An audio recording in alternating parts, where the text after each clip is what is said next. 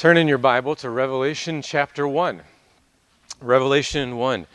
We're continuing a series that we've just begun called Apocalypse, and Apocalypse just means revelation or revealing. And we're going to walk through the book of Revelation. And today we're going to be focusing in on chapter 1, just verses 4 through 6.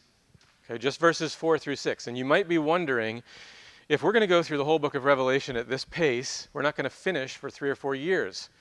But we are going to pick up the pace, okay? After we get through next week. Next week's going to be verses 7 and 8. And then we're going to pick up the pace a good bit and take bigger sections at a time. But there's a couple of reasons we're going slowly here at the beginning. First, these verses are loaded. They're the kind of verses that we often just read quickly or skip over, looking to get to the good stuff. But we should read these carefully. There's a lot of helpful stuff here. And the descriptions of God in these verses are the things that we need to understand to make sense of the rest of the book. Excuse me. John is very carefully telling us some things about God, some things about Christ, some things about what Christ has accomplished on behalf of his people. And the things that he's telling us lay the foundation for what is coming in the rest of the book. A second reason that I want to start slow, and this really specifically applies more to next week, but a little bit to this week, is that I'm trying to give you a picture of the main message of this book. In a sense, I'm stealing John's thunder, but I want you to understand the book. So I'm trying to lay out for you what to expect as we continue. And it may get a little repetitious at times, but if you start recognizing things you've already heard, then that means you're getting it. You're starting to get the sense of what the book is all about. Now remember last week we mentioned a very important principle of interpretation. We said that the best way for us to understand this book is to let Scripture be our guide. We want to see how John is using the rest of the Bible to communicate his message. And that's going to help us to understand this book. We said that of the 404 verses in Revelation, it's something like 278 of them have either allusions or quotes from the Old Testament. It's an Old Testament-driven book. So I will show you lots of verses from other places in the Bible this morning on the PowerPoint, and sometimes we'll turn to a few other places. I try to limit it, but there will be 3 or 4 other places that we're going to turn so that you can see it yourself. But that's how we're going to be able to understand this book. We did a quick survey of the book last week, and we said that the main message is a legal complaint that Jesus is bringing against Jerusalem and against the Jewish nation for rejecting him as Messiah and murdering him. That legal complaint results in judgment on Jerusalem and Israel, which culminates in the destruction of Jerusalem in AD 70. God had called Israel, he had called himself Israel's husband throughout the Old Testament. But now, because of her unfaithfulness and idolatry, he divorces her and takes a new bride, the church. And the book finishes with Jesus and his faithful bride, the new Jerusalem, together forever in the new heavens and earth. So I'd like to read the first 8 verses, even though our focus this morning is going to be on verses 4 through 6. So follow along with me as I read Revelation chapter 1, verses 1 through 8. The revelation of Jesus Christ, which God gave him to show his servants the things that must soon take place. He made it known by sending his angel to his servant John, who bore witness to the word of God and to the testimony of Jesus Christ, even to all that he saw. Blessed is the one who reads aloud the words of this prophecy, and blessed are those who hear and who keep what is written in it, for the time is near. John, to the 7 churches that are in Asia. Grace to you and peace from him who is and who was and who is to come, and from the 7 spirits who are before his throne, and from Jesus Christ, the faithful witness, the firstborn of the dead, and the ruler of kings on earth. To him who loves us and has freed us from our sins by his blood and made us a kingdom, priests to his God and Father, to him be glory and dominion forever and ever. Amen. Behold, he is coming with the clouds, and every eye will see him, even those who pierced him, and all the tribes of the earth will wail on account of him. Even so, amen. I am the Alpha and the Omega, says the Lord God, who is and who was and who is to come, the Almighty. So the first thing that we have here as John addresses this letter is John to the 7 churches that are in Asia.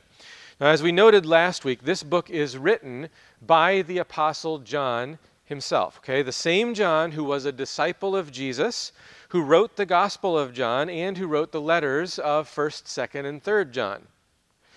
The 7 churches that he's referring to will be listed in verse 11.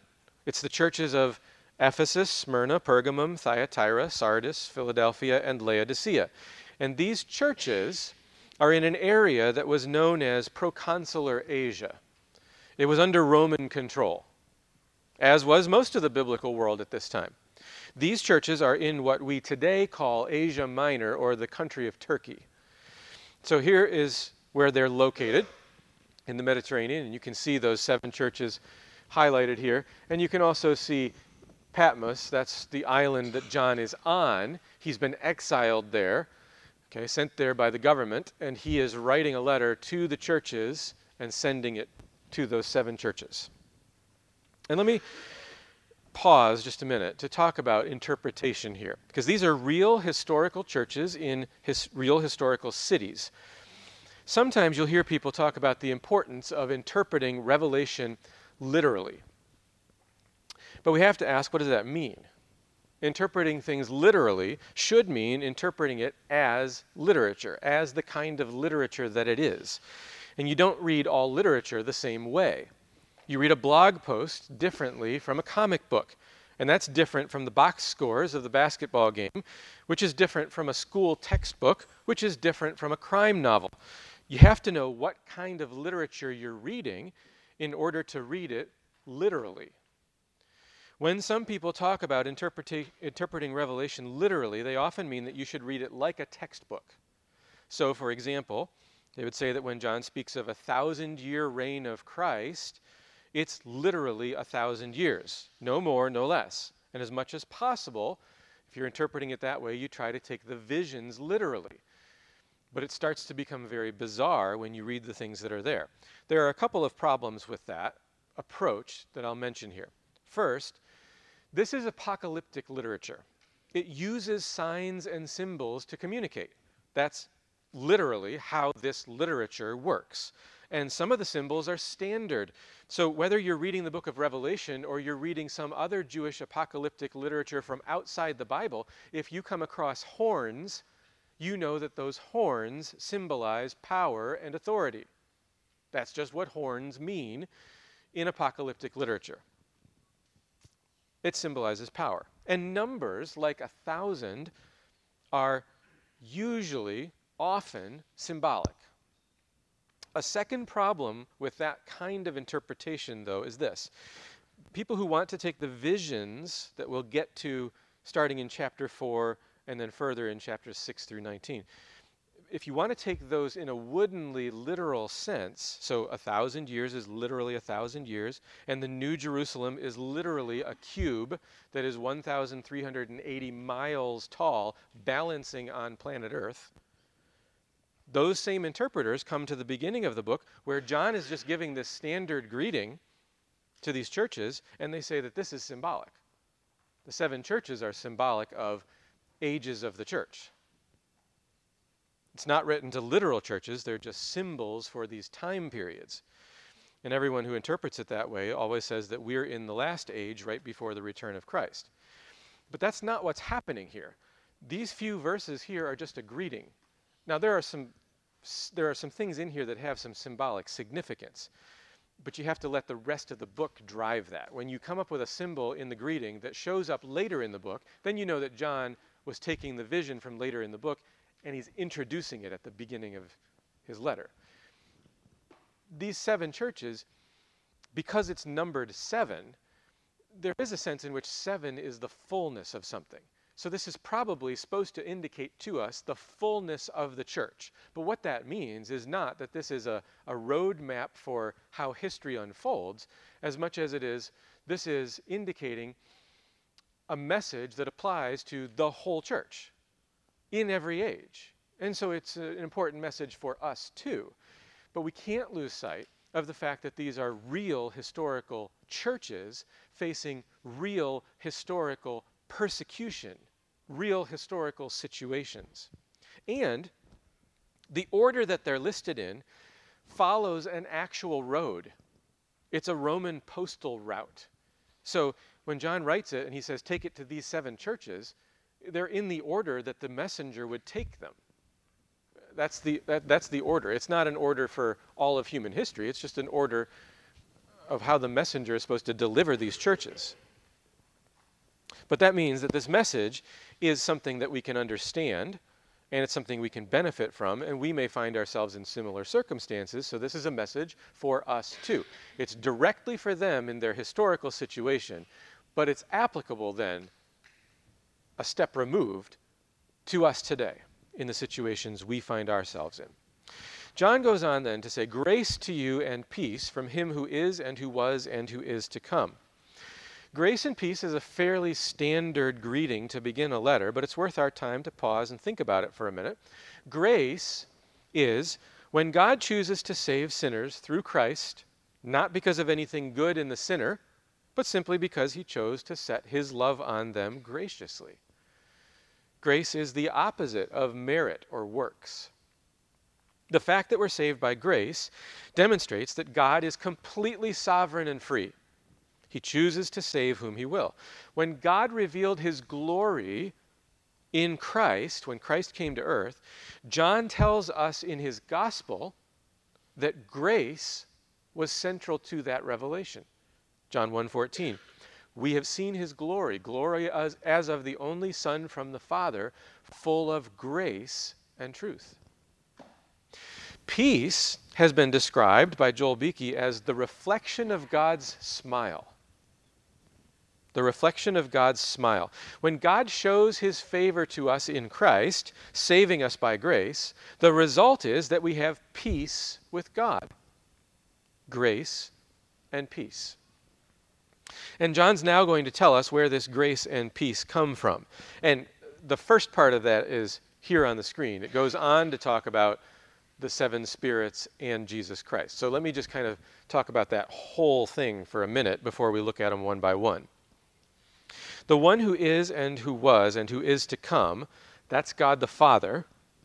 The 7 spirits who are before his throne, and this is going to take some explaining in a few minutes, we'll get there, but that's the Holy Spirit.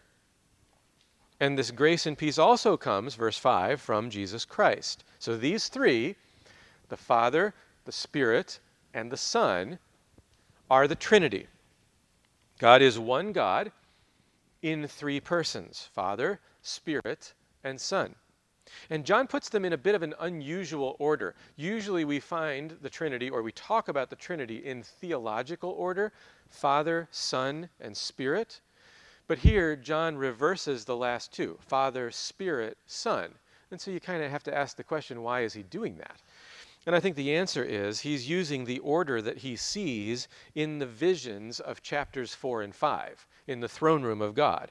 He sees the throne, and the Father's on the throne, and he's described first, and then the Spirit, and finally the Lamb, Jesus. That's the order that John uses here. It's the same as if you started at the very center of the tabernacle or the temple. In the Holy of Holies, you have the Ark of the Covenant, and that symbolizes the very footstool of the throne of God. And then you go out into the holy place, and you have the lampstand with the lamps, the fires that are burning on it, and that symbolizes the Spirit of God. And then you go on out into the courtyard, and you find the altar where the sacrificial lamb was slain, which pointed forward to Christ, who was sacrificed on our behalf. And so it's almost like a liturgical or a worship order. You begin with the Father, and moving out from the throne, then the Spirit, and then the Son. Father, Spirit, and Son.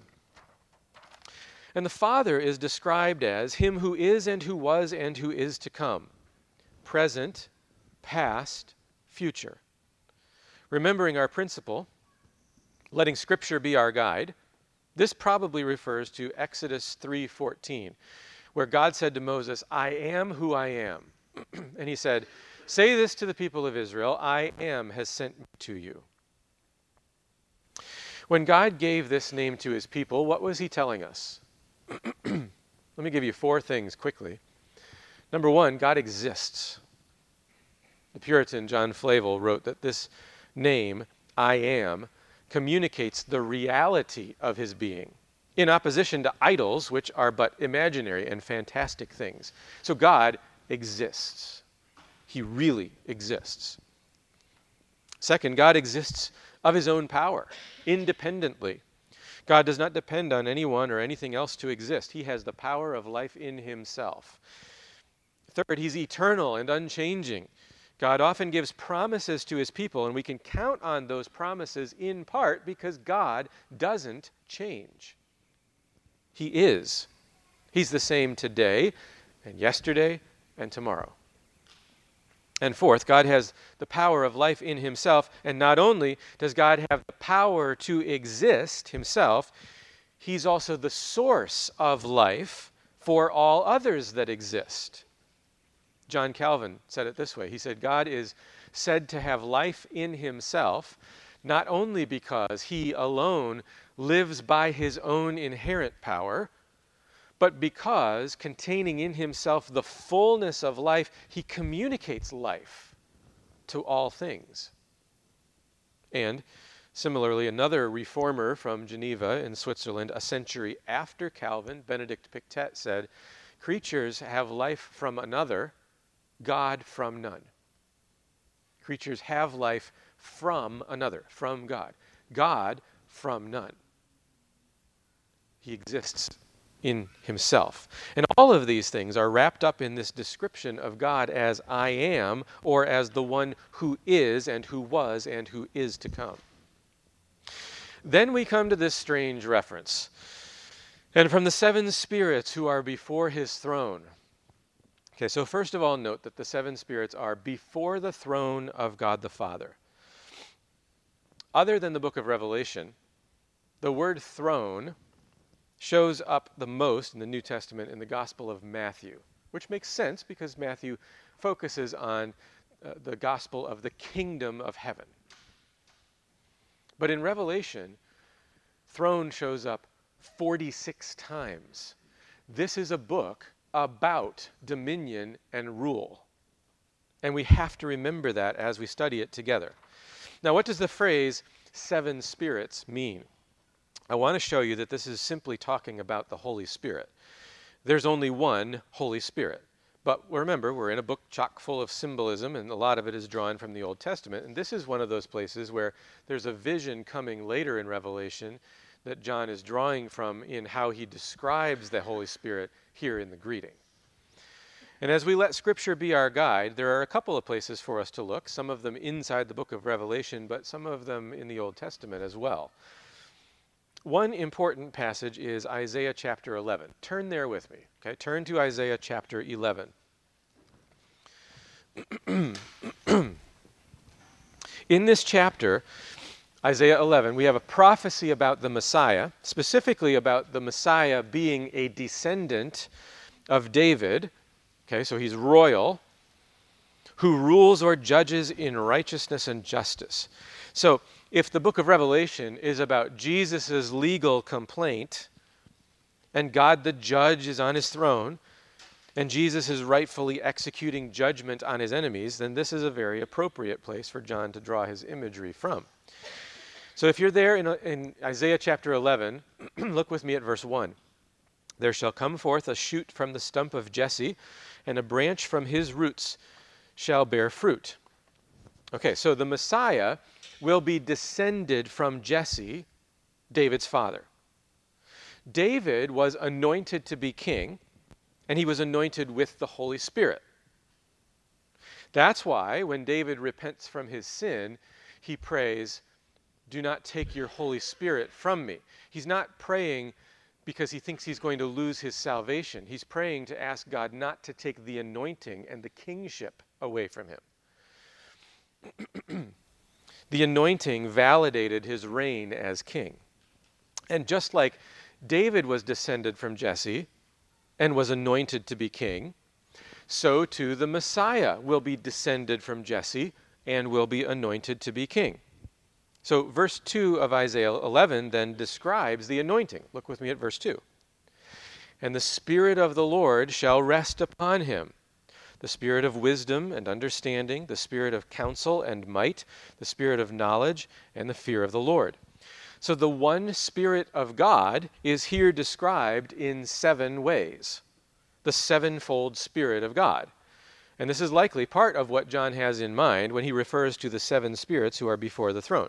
Verse 2 says it's the Spirit of the Lord, of wisdom, of understanding, of counsel, of might, of knowledge, and of the fear of the Lord. So we have 7 aspects there describing the one Holy Spirit.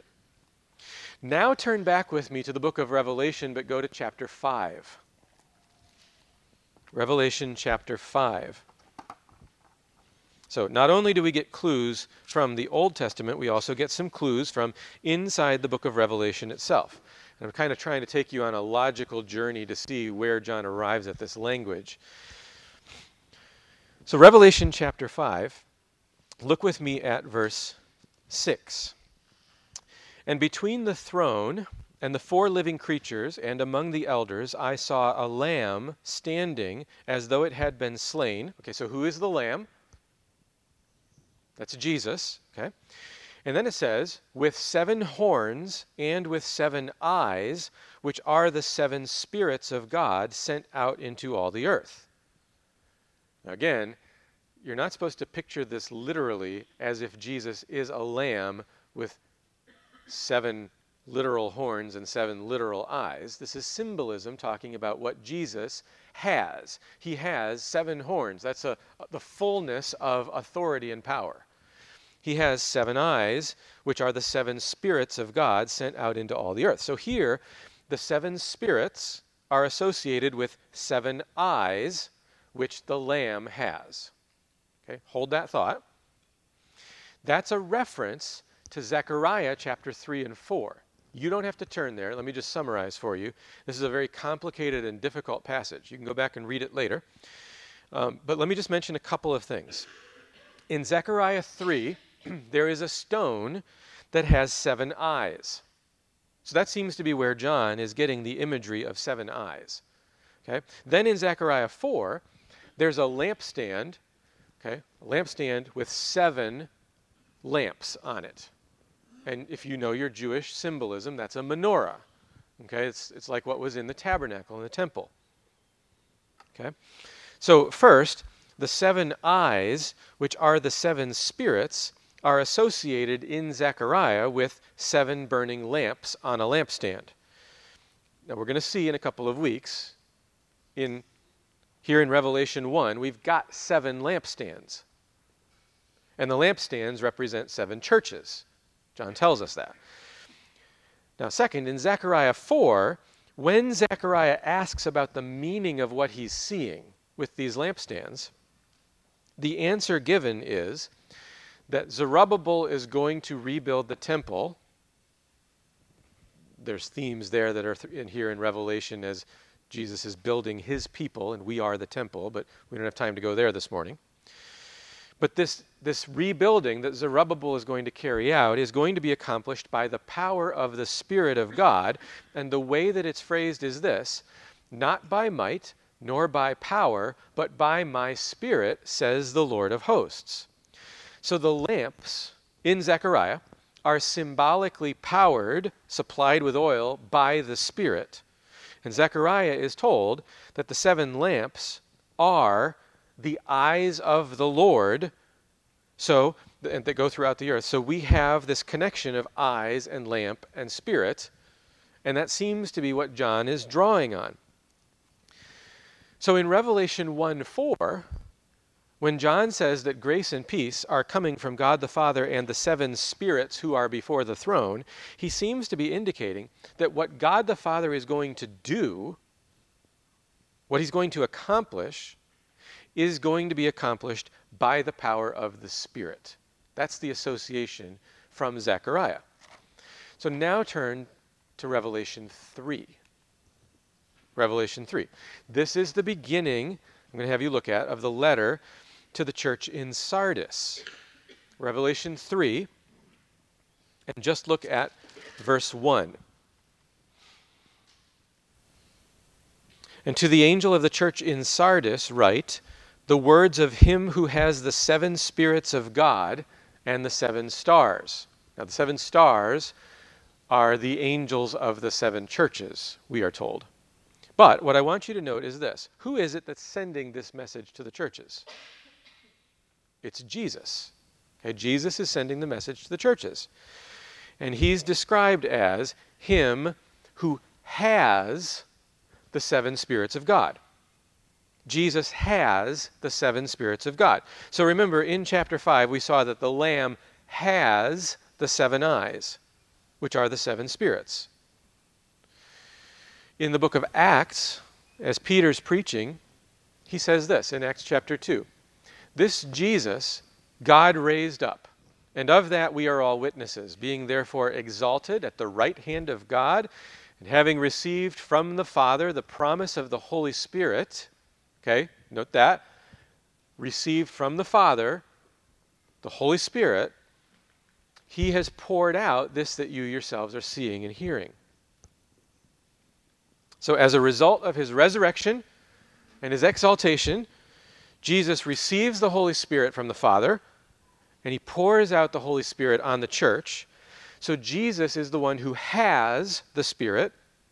And when John writes that Jesus has the 7 spirits of God, it's just another way of saying what Acts tells us. Jesus has the Spirit from the Father, and he gives the Spirit to the churches, which is why the lampstands are lit. All of that is the imagery that John is kind of pulling together. Isaiah 11, Zechariah 3, what Peter preaches, what he sees in the visions, and all of that is coming together to give us this description of the 7 spirits. But it's really just telling us it's the Holy Spirit. That's who Jesus has and gives. Then we come to what John says about Jesus Christ himself. And from Jesus Christ, the faithful witness, the firstborn of the dead, and the ruler of kings on earth. So John tells us here 3 things about Jesus, and I want to show you kind of one thing about all 3 of them together, and then we'll take them each individually. Psalm 89 is a psalm of praise for God's faithfulness and his steadfast love, particularly in light of his promises given to David. Here's what Psalm 89 says, verses 36 and 37. His offspring shall endure forever, his throne as long as the sun before me. Like the moon it shall be established forever, a faithful witness in the skies. So just like the moon is always there in the sky each night, a faithful witness, so too the throne of David's descendant will be there forever, a faithful witness. And John applies that phrase to Jesus. So the fact that Jesus is on the throne is a faithful witness, but John kind of is taking it a step further, and he's saying Jesus is himself the faithful witness. And that's going to have legal connotations as he brings forth these charges, and we'll talk a little bit more about the idea of the witness in a minute. But Psalm 89 also says this, verse 27, I will make him the firstborn, the highest of the kings of the earth. So here are the other 2 phrases that John applies to Jesus. The firstborn and the ruler of kings on earth. So clearly, when John gives us these 3 descriptions of Jesus, he's got Psalm 89 in mind. If we had time to dig in, we'd see that there's a lot about that psalm that applies to what John is saying. It's telling us that God's promises will stand. He'll be faithful to the house of David in the person of that descendant who will be on the throne forever. David's descendant will reign over all of his enemies, even when present circumstances don't look like it, because God's love is steadfast and sure. Now, let's think a little bit more about each of the titles. First of all, the faithful witness. As we said before, Jesus is making a legal complaint about Israel's unfaithfulness, but Jesus is the witness in the case, and he is faithful. And of course, there's the lesson that we should follow in his footsteps, and we should be faithful even when we're tempted to get discouraged because of opposition or hostility. But there's a bit more here. Sometimes people will point out that the word for witness here is martus. It's the word that we get our word martyr from. And for us, a martyr is someone who loses their life because they're faithful to a person or a country or a belief. But this word's meaning has changed. It's evolved over time. That meaning really just kind of begins to come about with the New Testament. I don't think that's primarily what John has in mind, because John is working mostly with Old Testament categories. And in the Old Testament, a witness was someone who provided legal testimony, but also, and this is going to sound very strange to us today, the witness also participated in carrying out the sentence if someone was convicted. In other words, a witness was also, in a sense, an executioner. Listen to what the Old Testament law says in Deuteronomy 17.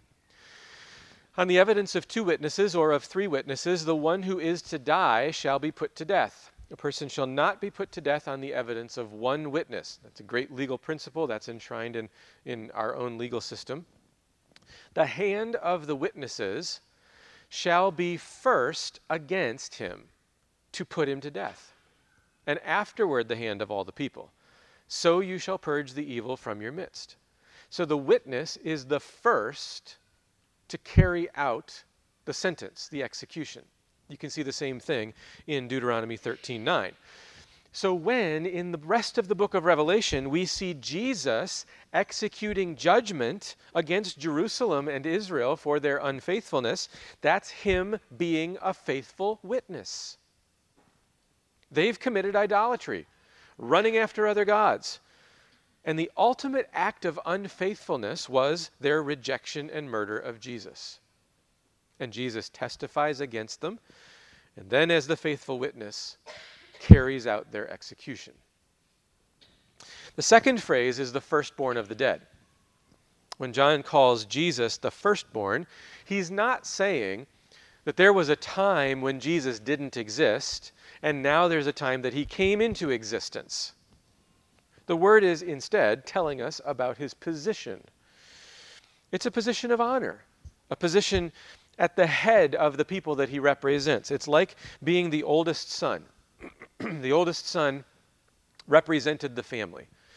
And Jesus, as the firstborn, is the head of his family, the church. So how did he come into that position? And what is John telling us? Let's take a quick look at what Scripture says about this. I won't make you turn there. I'm just going to kind of buzz through 5 key verses to help you see what this is getting at. First of all, Acts 13. We bring you the good news that what God has promised to the fathers, this he has fulfilled to us, their children, by raising Jesus. As also it is written in the 2nd Psalm, "You are my son, today I have begotten you." Excuse me. So here in Acts 13, Paul is preaching in Antioch, and he says that God has kept his promises by raising Jesus from the dead. And that resurrection was God declaring that Jesus is his son. It was like a birth. It's like a birth announcement.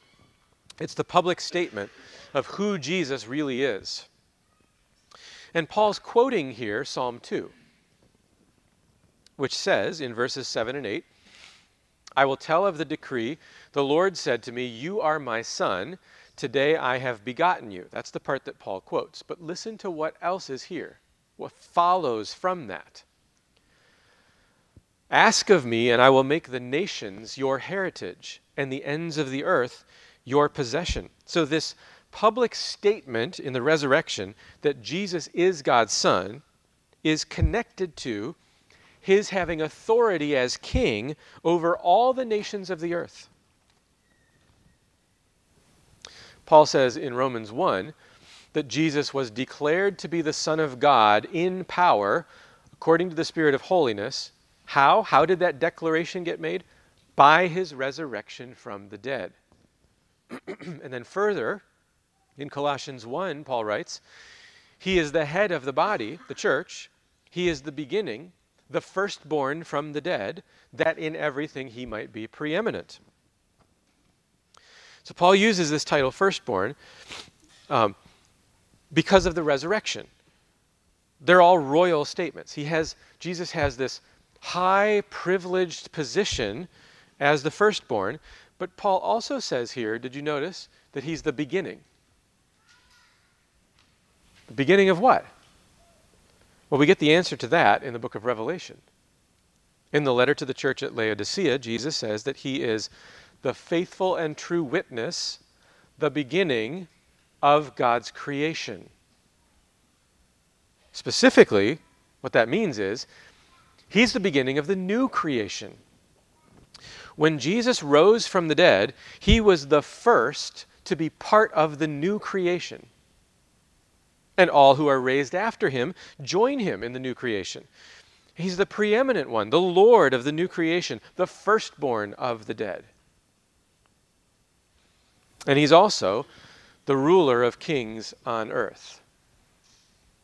Let me just pause and because I want you to hear these phrases. This is not one of the messages that you're going to walk out with 3 principles for better communication with your neighbors and coworkers.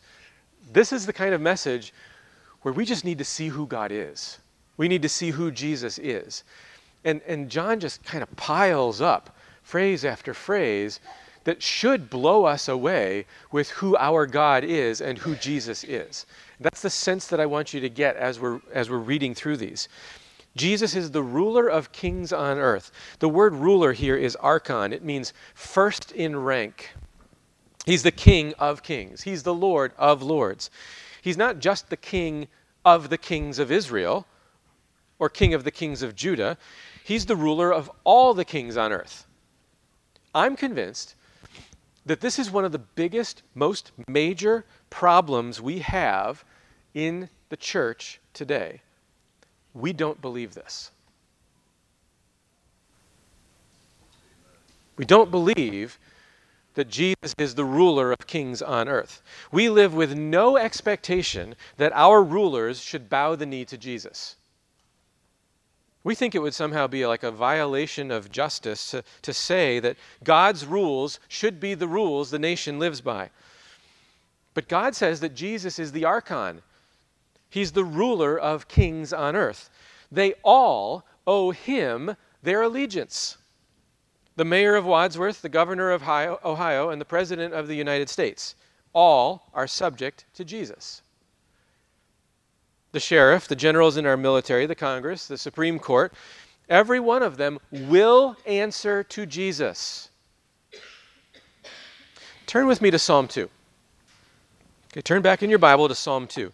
This psalm proclaims the universal kingship of the Messiah.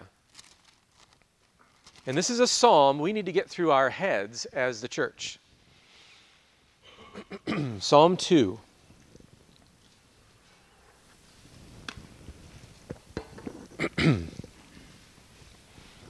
It's not long. I'm going to read the whole thing. Why do the nations rage and the peoples plot in vain? The kings of the earth set themselves, and the rulers take counsel together against the Lord and against his anointed, saying, let us burst their bonds apart and cast away their cords from us. So the rulers of this world do not want to be bound to what God and his King Jesus say. Verse 4, he who sits in the heavens laughs. The Lord holds them in derision.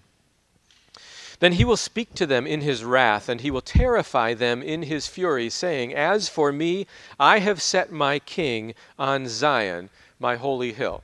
God is saying that the king he has established, Jesus, is going to be the king who rules. Verse 7, I will tell of the decree. The Lord said to me, you are my son. Today I have begotten you. That's what Paul was quoting. Ask of me, and I will make the nations your heritage, and the ends of the earth your possession. You shall break them with a rod of iron and dash them in pieces like a potter's vessel. So, all the nations of the earth, the ends of the earth, they all belong to Jesus. What should the response be when the rulers of this world hear that message? Verse 10. Now therefore, O kings, be wise. Be warned, O rulers of the earth. Serve the Lord with fear, and rejoice with trembling. Kiss the Son, lest he be angry and you perish in the way, for his wrath is quickly kindled. Blessed are all who take refuge in him. All nations are his heritage, his inheritance, and they are all commanded to submit to him. This is the reason for persecution of Christians by the state. Jesus has asserted sovereignty and dominion. They must either submit or be smashed, according to Psalm 2. And the state that does not want to submit to Jesus also wants to stamp out the opposition, any who do serve Jesus, any who would get in the way of their agenda. The problem today is that we as the church don't even think it's our place to get in their way, because we don't believe that Jesus is the ruler of kings on earth. It would have been a lot easier for the Christians in John's day to simply proclaim the message that Jesus wants to be Lord of your heart.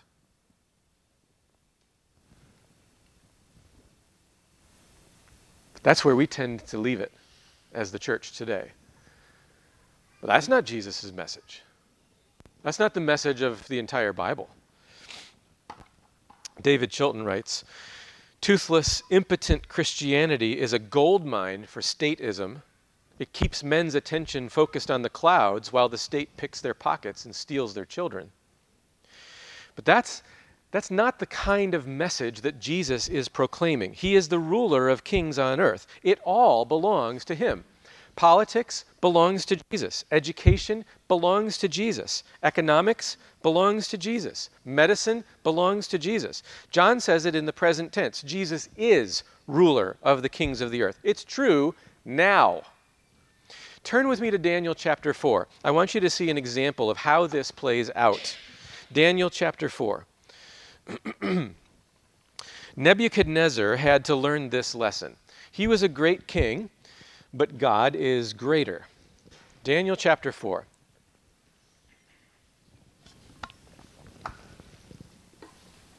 I'm going to read some of the verses in this chapter, and some of it I'll just summarize and kind of skip through to help you get the gist of the story here. But let's begin with the first three verses. Daniel 4, 1 through 3. And this is a letter now, a proclamation that is going out from King Nebuchadnezzar to all of the peoples that he reigns over. King Nebuchadnezzar, to all peoples, nations, and languages that dwell in all the earth, peace be multiplied to you. It has seemed good to me to show the signs and wonders that the Most High God has done for me. How great are his signs, how mighty his wonders. His kingdom is an everlasting kingdom, and his dominion endures from generation to generation. From there, Nebuchadnezzar goes on to tell the story of the dream that he had about a great tree that was decreed to be cut down. The tree was Nebuchadnezzar, and the reason for him being cut down, verse 17, was to the end that the living may know that the Most High rules the kingdom of men and gives it to whom he will and sets it over the lowliest of men. Men. Excuse me. So Daniel interprets the dream for the king, and he tells him that he's going to be cut down to live like an animal. Verse 25, till you know that the Most High rules the kingdom of men and gives it to whom he will.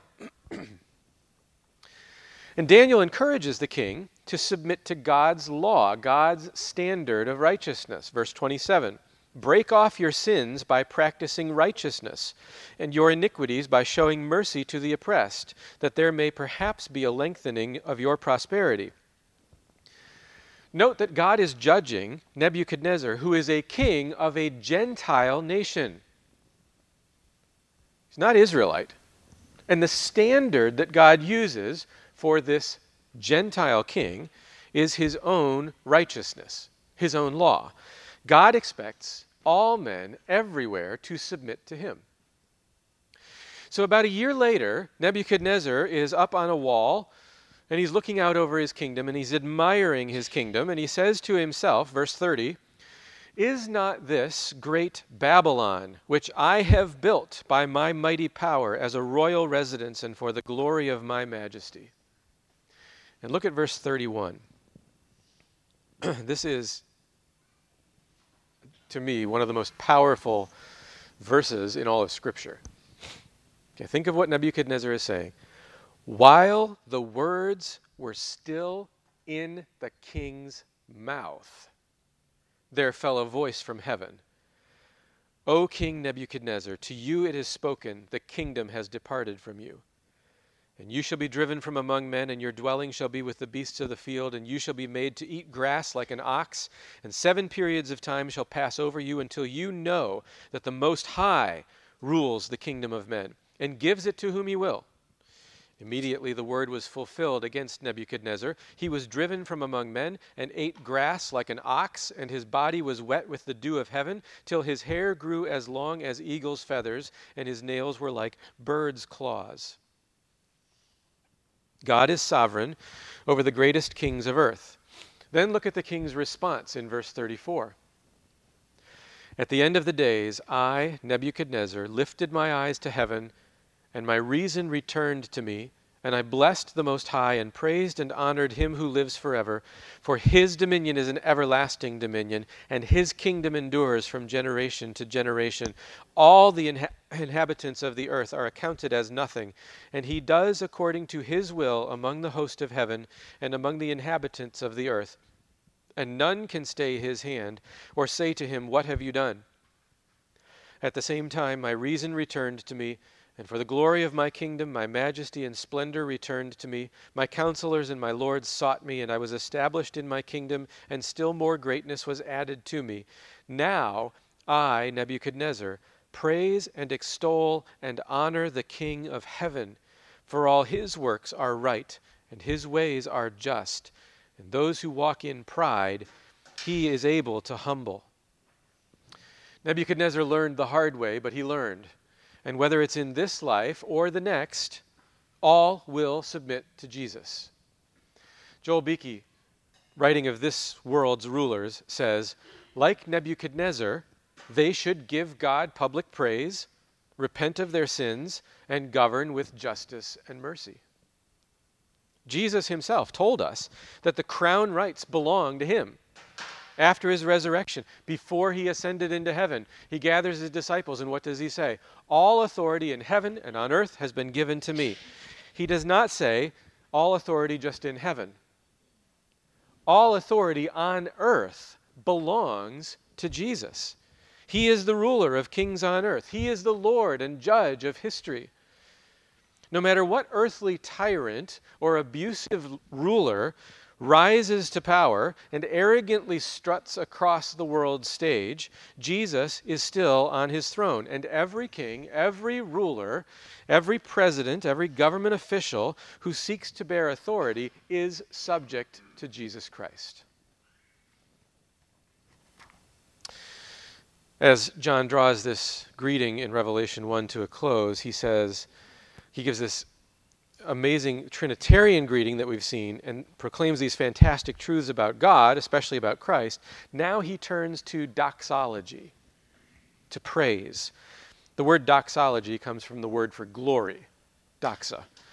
John is ascribing glory here to Christ. And the things that John ascribes glory to Christ for are the things that Christ has done for us.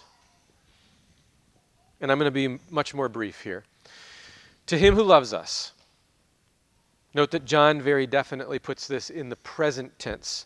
Jesus is not distant and removed. He's present with his people. This would be a word of encouragement for those believers in these 7 churches who are facing persecution, to know that Jesus loves them.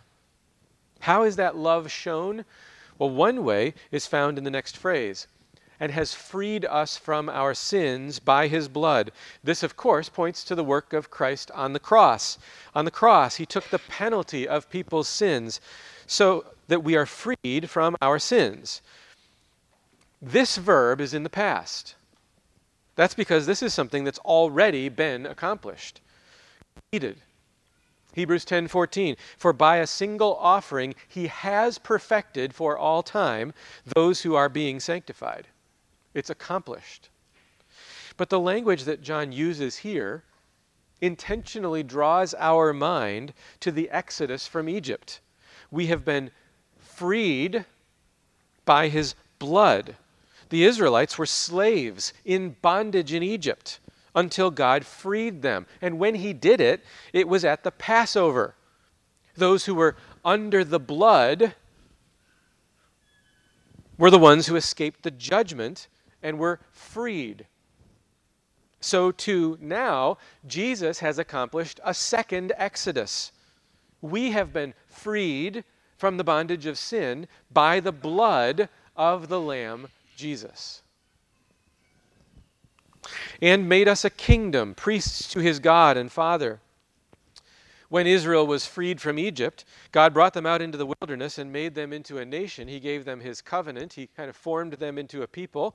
In Exodus 19:6, he says, "You shall be to me a kingdom of priests and a holy nation." That's what he told them right after he freed them from Egypt at the Passover. He formed them into a people, a kingdom of priests to serve him. And now that same language is applied to the church. We have been freed by his blood, and we've been made into a kingdom and priests to God. 1 Peter 2:9. You're a chosen race. This is picking up Israel language, but it's applying it to the new Israel, the church. A chosen race, a royal priesthood, a holy nation, a people for his own possession, that you may proclaim the excellencies of him who called you out of darkness into his marvelous light. Jesus is our great high priest, and he's the King of kings, and since we have union with him, we share in those roles as well, serving as priests and kings. Then John says, "To him be glory and dominion forever and ever. Amen." The doxology that he began in the middle of verse 5 when he said, "To him who loves us," he now completes. To him, the one that he just described, be glory and dominion. John ascribes glory to Christ because of all the things he just explained. Isaiah 42:8 says, "I am the Lord, that is my name, my glory I give to no other." Calvin has a helpful comment here. It's a short paragraph. Let me just read it and listen to what he says. He reads this verse, and then he says, that is, "I will not suffer my glory to be diminished, which it would be if I were found to be false or fickle in my promises. He therefore declares that he will abide by his promises because he wishes to vindicate his glory and preserve it entire, that it may not be in any respect diminished." This is a remarkable passage, Calvin says, by which we are taught that the glory of God is chiefly visible in his fulfillment of what he has promised. And hence we obtain a singular confirmation of our faith, that the Lord never deceives, never swerves from his promises, and nothing can hinder what he has once determined. So God's glory is seen in his keeping his promises.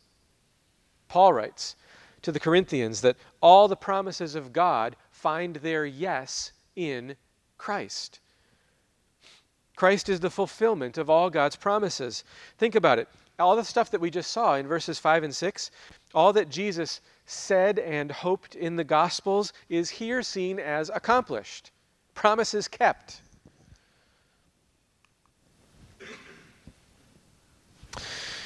These promises were given to Israel, but we see that there's a new Israel. a new kingdom of priests. The promises were given to Jerusalem, but there's a new Jerusalem. The promises were given to the bride, but the bride was discovered to be a harlot, and now there's a new bride of Christ. Listen to the doxology that John writes here again with that in mind. To him who loves us, he loves his bride, the church, who has freed us from our sins by his blood, blood that was shed by unfaithful Israel, has made us a kingdom. No longer is it the Jewish kingdom that is the focus, but it's now the kingdom of Christ. He's made us priests. The Jewish priesthood is replaced by the priesthood of all believers. To him be glory. Israel used to possess the glory of God. Now the glory is in the church. Dominion. Jesus, whom the Jews crucified, has been made both Lord and Christ.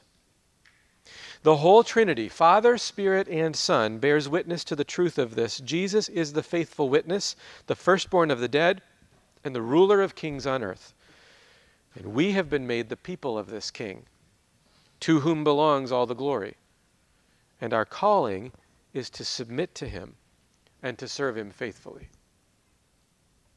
That's the vision of God and of Christ that John wants planted in our minds as we begin to unfold the rest of this book. Lord, I pray that we would have this vision of who you are in our minds and that it would make a difference in our lives. Sometimes there are instructions in Scripture that are very simple, practical things telling us to do this or to not do that. And the passage we've looked at this morning is not that kind of passage, but I pray that everyone hearing this message this morning would understand that what we're being told makes a difference. It makes a difference in how we live. Do we live with the expectation that Jesus is truly the ruler of kings on earth, that he's ruling and reigning, that every person we meet is responsible to show allegiance to Jesus? Are we honest spokesmen of this king? Or are we too shy and quiet and afraid to proclaim the lordship and the majesty and the glory of this one who's been described for us this morning? God, give us courage to see Jesus and his world the way that you do. And we pray this in his name. Amen.